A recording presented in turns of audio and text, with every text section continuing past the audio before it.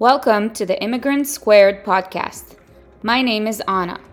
I was born in one of the former Soviet republics, raised in a small yet very unique country in the Middle East, and have been living in the US for almost 20 years. I've always been curious about different languages, cuisines, music, and traditions.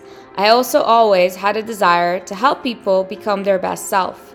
I invite you to join me on an adventure throughout the world as I discover immigrants' stories, learn about new cultures, and together we find new ways to help immigrants unlock their potential. Hi, Elena. Welcome to the Immigrants Squared podcast. Thank you so much for joining. Where are you joining us from? Hi, and first of all, so exciting to be here. Thank you so much for having me here. So I'm joining from Melbourne, Australia. That's exciting. Thank you so much for joining all the way from there.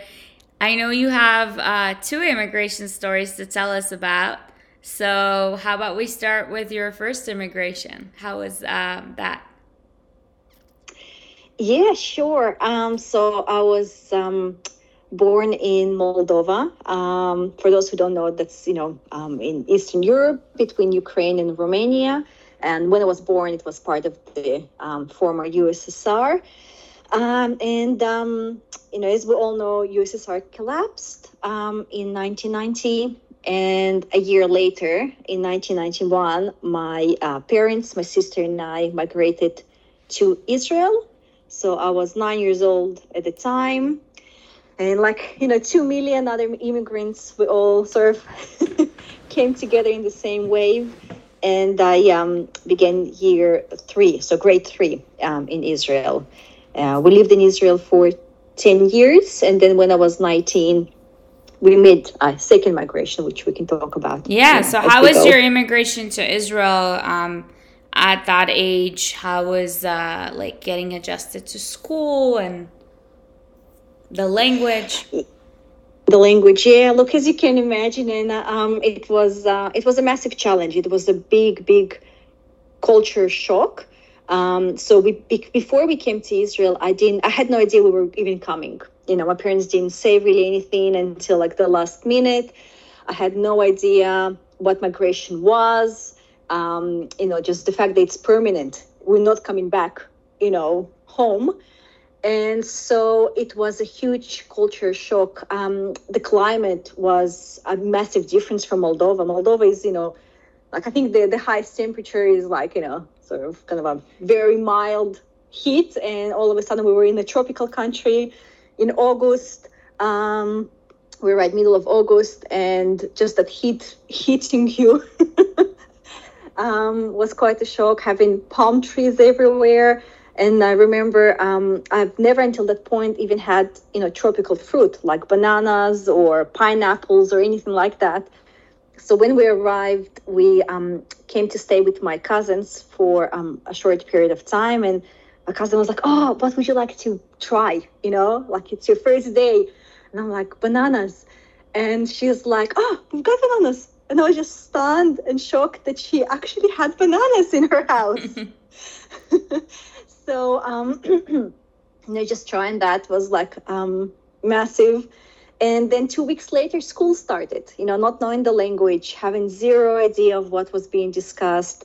I actually have a blackout of about 2 years of not remembering a lot, So between, I guess, ages of 9 and 11, there's only snippets because I didn't know the language. So, lots of missed knowledge. Gaps in knowledge. I don't even remember how I learned Hebrew. Probably TV, something like that. So definitely had its challenges, yeah. What are some of your really good memories or any successes from your immigration in Israel?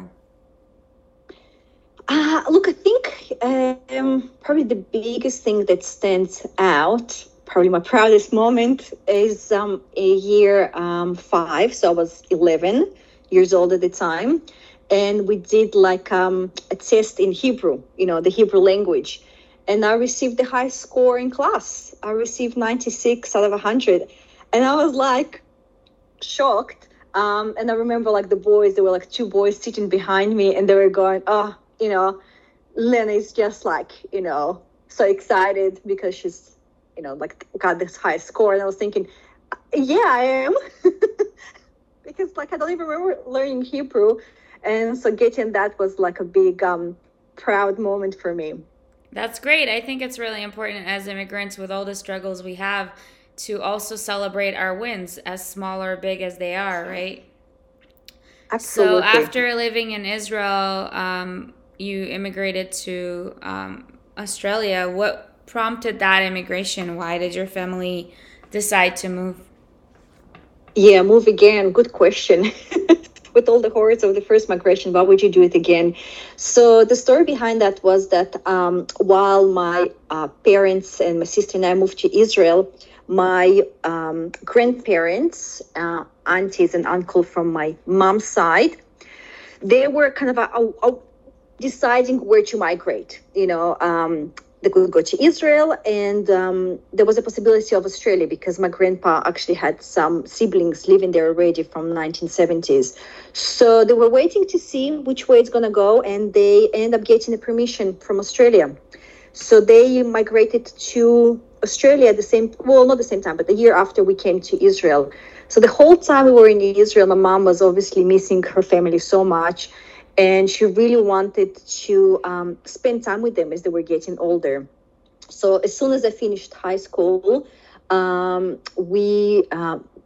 mom, I guess, said, like, this is a really good time now for us to move because I was about to start university. And that was really the purpose. I don't think we would have otherwise considered migrating again. But the desire to be reunited with the family was a very strong pull to make the second migration. So how was that journey? Look, it was challenging. You think it will get easier second time around, but I migrated when I was 19. Already have gone through the journey in Israel. I made friends, and was really looking forward, I guess, just to continue the journey with, those friends. So starting again from scratch when you're 19, going into university, and I thought my English was good when I was studying in Israel, but coming to Australia, apparently my English was not that great. So I had to really pick it up again. Once again, you start from the bottom. Once again, you kind of, you don't know anybody. University is a huge world compared to high school. So that's another adjustment again. So definitely had the challenges. I was missing Israel a lot, and I was made a few trips back just to visit my friends in the first few years because I was missing them so much. So what are some of the things that you wish someone would have told you about immigrations?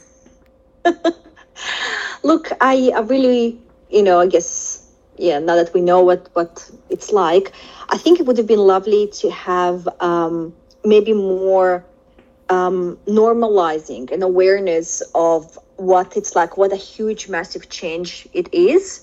And I guess having more support services when we arrive, especially I think for Israel, when you're young and you've got no idea what's going on. I think it would have been really good just to explaining the process and the feelings that, a migrant might feel, because it's such a mix of emotions. It's only when I came to Australia and started studying psychology that it kind of was laid out, this culture shock, and it finally put into words what I was feeling.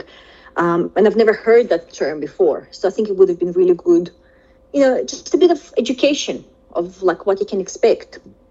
Yeah. So what kind of support services you think would have been helpful? Yeah, so once again, I suppose it depends on the age of the migrant.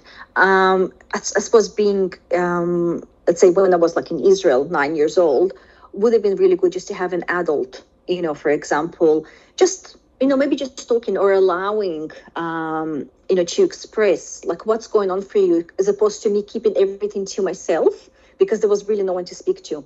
The parents were busy. My sister was really young. She was 5.5. And I became sort of the carer for my sister, the full-time parent. So yeah, having, I guess, just that space to express yourself for someone to say, you know what, it actually makes sense. It makes sense that you're missing your family or, you know, your friends in, you know, back in Moldova, or it makes sense that this is also different. You know, yeah, I know I'm speaking sort of like hypothetically because everyone was migrating at the same time.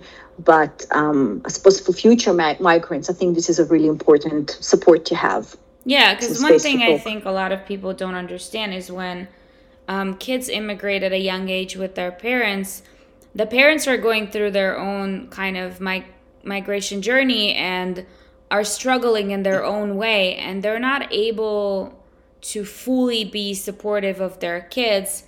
Also, I think they're not professionally trained, like maybe child psychologists would be, to understand what is it that is going on with the child and how to create that welcoming environment with a sense of belonging, right? Because like you said, exactly, when you move to Australia, like you don't know anyone. How do you create that community? So what are some things that did help you during your 2 immigrations? Look, I suppose the first immigration, being connected to the culture was really helpful. So I guess without knowing it, but my parents would bring lots of books, you know, into the house, and I was watching, you know, like I guess all classical Russian movies and things like that. So that kind of still gave me a sense that I belong somewhere, you know. So I guess having the chance to still connect to my culture, still connect to the language, you know, it was through TV and movies, but still, you know, it's a connection. And in Australia, I suppose I did get involved with different sort of, I guess, youth clubs and different you know, international student services. I was volunteering, and that way I met quite a few people from different cultures. So that was really lovely as well. Like none of them were from, you know, former USSR or from Israel, but they were migrants and they were migrating at the same time as me.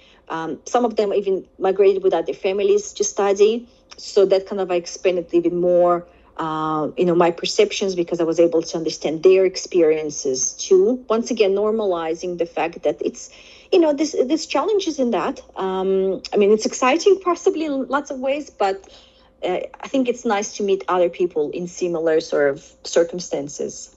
Yeah, absolutely. What is some of your advice from your lessons learned to like other immigrants? I suppose with other immigrants, I guess the biggest advice I would give is just to know that whatever it is, that mix of emotions that migrants feel is all normal. Like all of that is making perfect sense. So anyone who's migrated will be able to understand all those feelings of, you know, uncertainty and, you know, and the stress and the anxiety and maybe at the same time excitement because there's a new opportunities. So, you know, normalizing and just, I guess, knowing that it's normal. Whatever it is that you're feeling is normal. And the fact that it's not going to last forever. Eventually, you know, we adapt. Eventually, we do find connections. So the first few years are tough, you know, no doubt, 100% they're tough, but it doesn't last forever, you know. So just keep going, I guess, try to make connections the best way you can, and hang on through those tough times because it will get better. Yeah, that is very true. So, Elena, where do you feel at home now? Look, I mean, I do feel very comfortable in Australia. It fits my personality really well, in terms of like, you know, the pace of the life and the people. Like I'm still obviously foreign. I've got an accent. You know, people immediately ask me where I'm from, even though I've been here for 22 years. You know, I still, you know, sound foreign. And that's okay. That's okay. You know, I'm happy to describe where I'm from. I've got no shame about that at all. But yeah, it definitely feels a lot more home compared to the other places where I've been. So when somebody asks you where you're from, I usually say, how much time do you have? Do you? When somebody asks you where are you from, what's your answer? Look, it depends who it is. It depends who it is. If it's you know, a lot If I want to have a quick hint, I'll just say I'm from Melbourne because, I've been here for so long. But if I can tell the person genuinely wants to know where the accent is from, I will say that, it's from, Moldova or Eastern Europe, and it's a mixed accent because I've lived in other countries. Because they say it's not a very, Russian accent. There's something else in there. So when you feel like you want to keep your kind of traditions of your culture of origin, what are some things you do to maintain that? Yeah. You know what? Like, I still watch Russian classic music. No, sorry, not music, movies. So I've got, access to YouTube, and like, this is something that still keeps me grounded. During the pandemic, Melbourne, the city where I live, went through the longest lockdown in the world, 262 days, which was absolutely horrific on so many levels. And watching those movies kept me grounded. Like the music and the connection to the culture, and the fact that that there's a predictable ending. It's going to end and it's going to all be good. Kind of like kept me, still positive, because we didn't know what was going to happen with the pandemic. It was very uncertain. So I still use the same skills that got me through, the previous migrations. Yeah, absolutely. So, Yelena, you also wrote a book called What's Normal Anyway? The Key to Unlocking Your Mental Well-Being. Can you talk a little bit about that and how just mental health comes as an important topic during immigration? Yeah, absolutely. So look, I wrote this book during one of Melbourne's long lockdowns. I thought that it was my opportunity to get it on piece of paper. And the book was inspired by my story. So the first two chapters, the first part is my personal story. I guess once again, looking at examining, I suppose, what was considered to be normal, in former USSR, and in some ways the normality of migrant life in Israel. So things that were maybe like to, a Western reader would sound quite, shocking, but for us that was the normal. That was what we were living through. And then the book is looking at my struggles, being bullied, developing social anxiety, and how I overcame all of that with the help of a psychology book, because there was no access to other services at the time. There was a lot of stigma about seeking help. And I'm hoping that this book is going to help someone else who potentially struggling, maybe doesn't know what way to turn to get help for themselves. So the book, in very detailed way, hopefully very easy, accessible way, describes some, red flags to look out for if someone's struggling, and, other ways, I guess, to know perhaps I need to seek help. Or other, I guess, signs that someone might need help, and then how to find it, because there's so much seemingly information out there, so much help, but when it actually comes to the details, people don't really know where to start. And so I went through, in 12 chapters, I guess, different ways in how to find a mental health professional, how to know that it's the right person for you, how to make the most out of therapy. And the last chapter is how to become your own psychologist, which I think that's my goal for all my clients, really, just to get all the tools that they need, to be able to become their own psychologists. That is very important, and I cannot wait to read your book. I went through bullying myself in Israel, and just curious if you could share some of the red flags that people can look out for, and also maybe any advice on how to get over that bullying, because for me it took many years after that bullying and another immigration from Israel to the US to actually realize how much it traumatized me. Absolutely. Yes. Look, and I can so understand what you're saying. It's a massive trauma. And when you get a chance to read my book, I did put down that the bullying I was going through in Israel got me to a point of suicidal ideation. I didn't want to live anymore. And even though I knew I was having really sort of thoughts about wanting to die, because there was no assistance and there wasn't any help available. It was a really big struggle. So, I'm lucky. I'm lucky that we had that book at home. My dad, thankfully, ahead of his time, was attending, self-development workshops. So he brought this book by an American author, Chuck T. Falcon, and the book called Psychology Made Easy. And it had a chapter on suicide, which was very revealing for me about the extent of the distress that I was in. So I guess the biggest signs, and I suppose looking at, reflecting on what I was going through as well, would be, changes in behavior. So let's say going from someone, let's say, who's a bubbly, open person, all of a sudden shutting down and not wanting to engage in the same way, for example. That's one of the signs. Crying with no apparent reason. Suicidal thoughts 100% is a red flag, even if it's a fleeting, I really don't want to be here anymore. Up to the point of, planning your funeral, which is sort of going to be, that's even more extreme at that point. But mainly it's changes in behavior, changes in habits. For example, let's say eating. So, all of a sudden refusing to eat or eating too much, sleep, not wanting to sleep or sleeping too much, changes in mood that can't be explained by physiological reasons.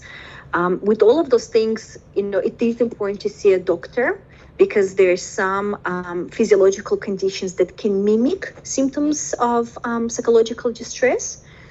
So, it's important to go and check with the doctor, first of all, blood tests, make sure there's nothing physical going on. And if the blood test and everything else comes back, as okay, a referral to a psychologist is a really good idea. Just once again, going through everything, because the psychologist will be looking at, developmental stages as well, kind of a thinking in their mind, is what they're describing meets the developmental level, or is that beyond, their norm? Because some adjustments are normal. For example, let's say, I don't know, during puberty, we all go through all those ups and downs, and that's part of puberty, or let's say, for example, if you're a migrant, going through those, downs and all of that, that would be normal as well because of the situation. So psychologists and mental health professionals are trained to see, is that just the situation, or is there something going on beyond that we really have to be, quite mindful of? And then they, I guess, adjust their recommendations based on what's going on. So I guess hopefully that's, giving you a bit of a information around that. Actually, if we can go back to suicidal thoughts, a lot of times people are very isolated when they immigrate, and their parents, especially kids, parents are very busy during their own difficulties and immigration journeys, and learning the language and being able to bring food home and get a job and all of that. Yeah. A lot of times people don't share that thought that they have, of committing suicide. Yes. What are some signs that people around those kids in schools, their friends, their teachers, that interact with them a little more, can look out for? Yeah. So look, very often, people who are having suicidal thoughts will somehow want to say that, there'll be some sort of either verbal, indication, like them saying, oh gosh, I'm sick of this life, I just want to end it all, or something like that. There'll be, as I said, changes in behavior, so them becoming a little, more withdrawn within themselves, not wanting to interact with friends. I suppose, in my case, I was, breaking down in tears in front of, a teacher and classmates over the silliest reasons, except that nobody approached to ask what was going on, or even to offer to see a psychologist. But there were definitely signs. I told my parents that I wanted to see a psychologist as well. But because of the stigma, my parents were like, "Oh, look, no, you're fine. You look fine. Like physically, you look fine. Like outwardly, you look fine. So you don't need to be seeing anyone." So most of the time, people will be saying that there's distress. I suppose when you're feeling suicidal, and I describe it in my book, there's a concept called ambivalence. So there's a part of you that wants to die and the part that doesn't want to die, but wants to end that pain.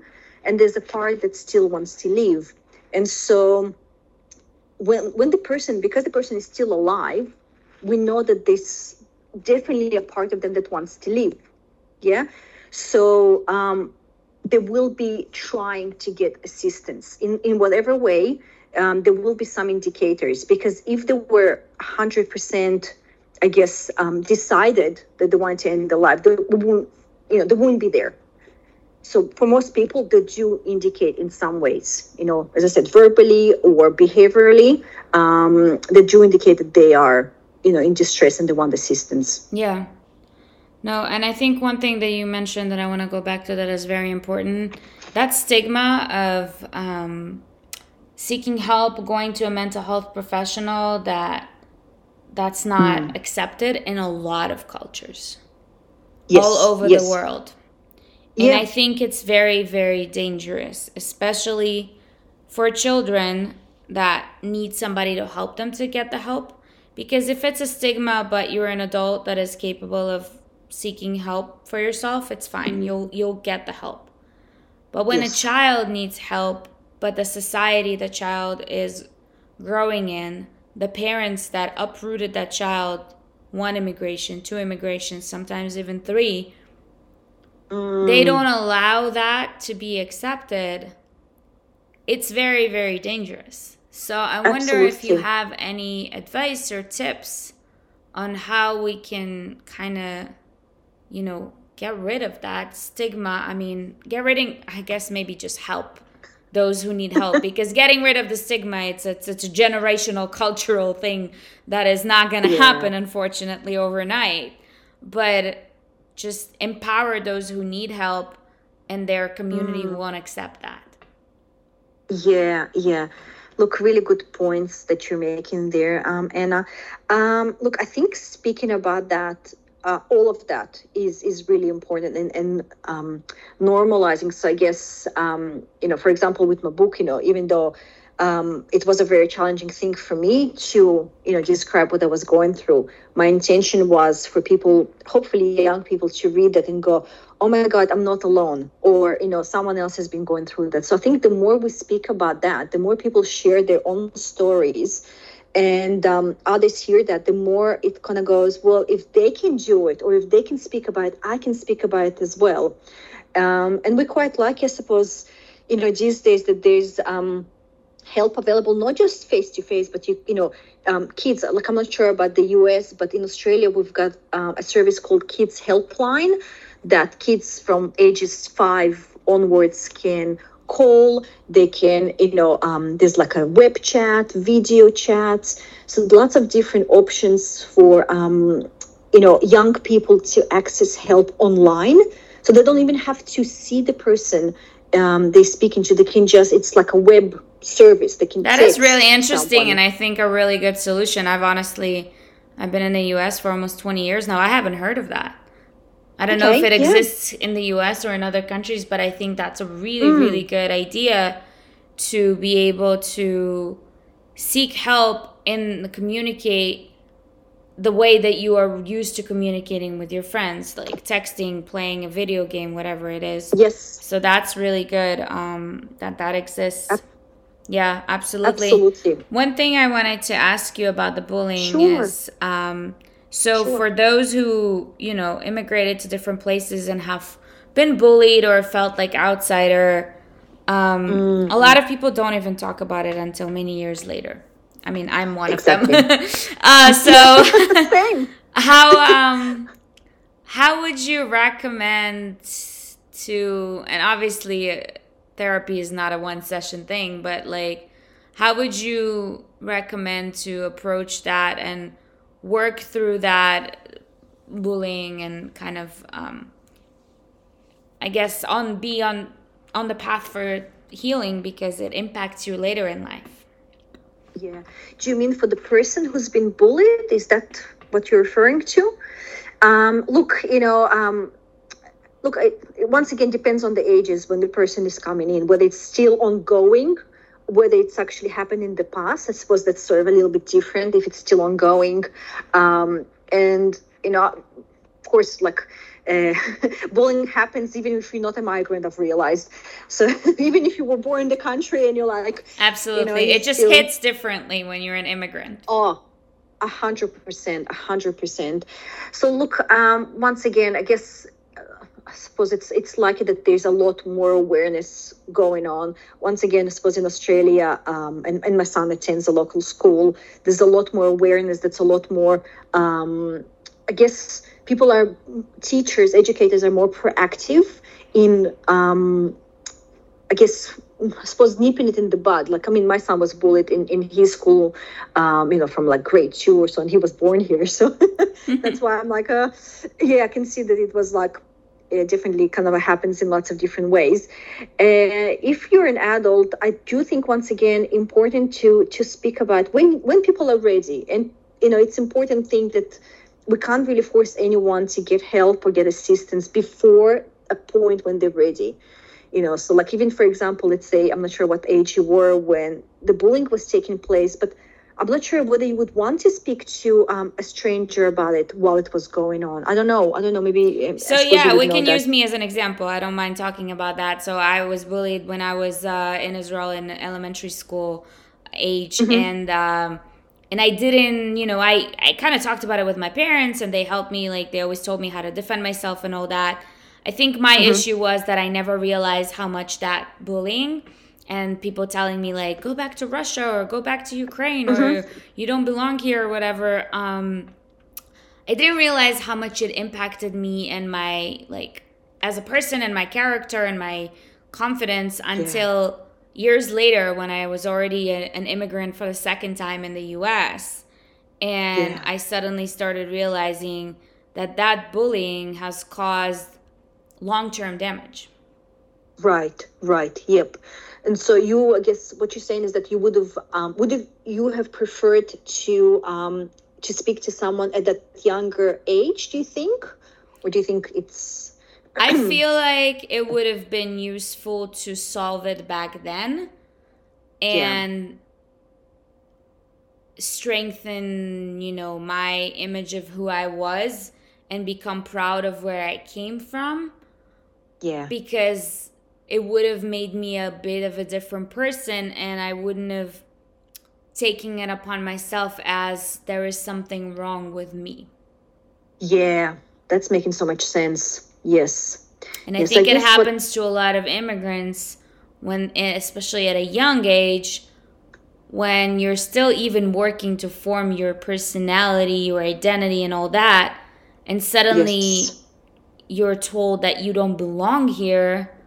And go back to somewhere where, God knows, I don't remember. My parents left the Soviet Union, Ukraine, when I was 2. Yeah.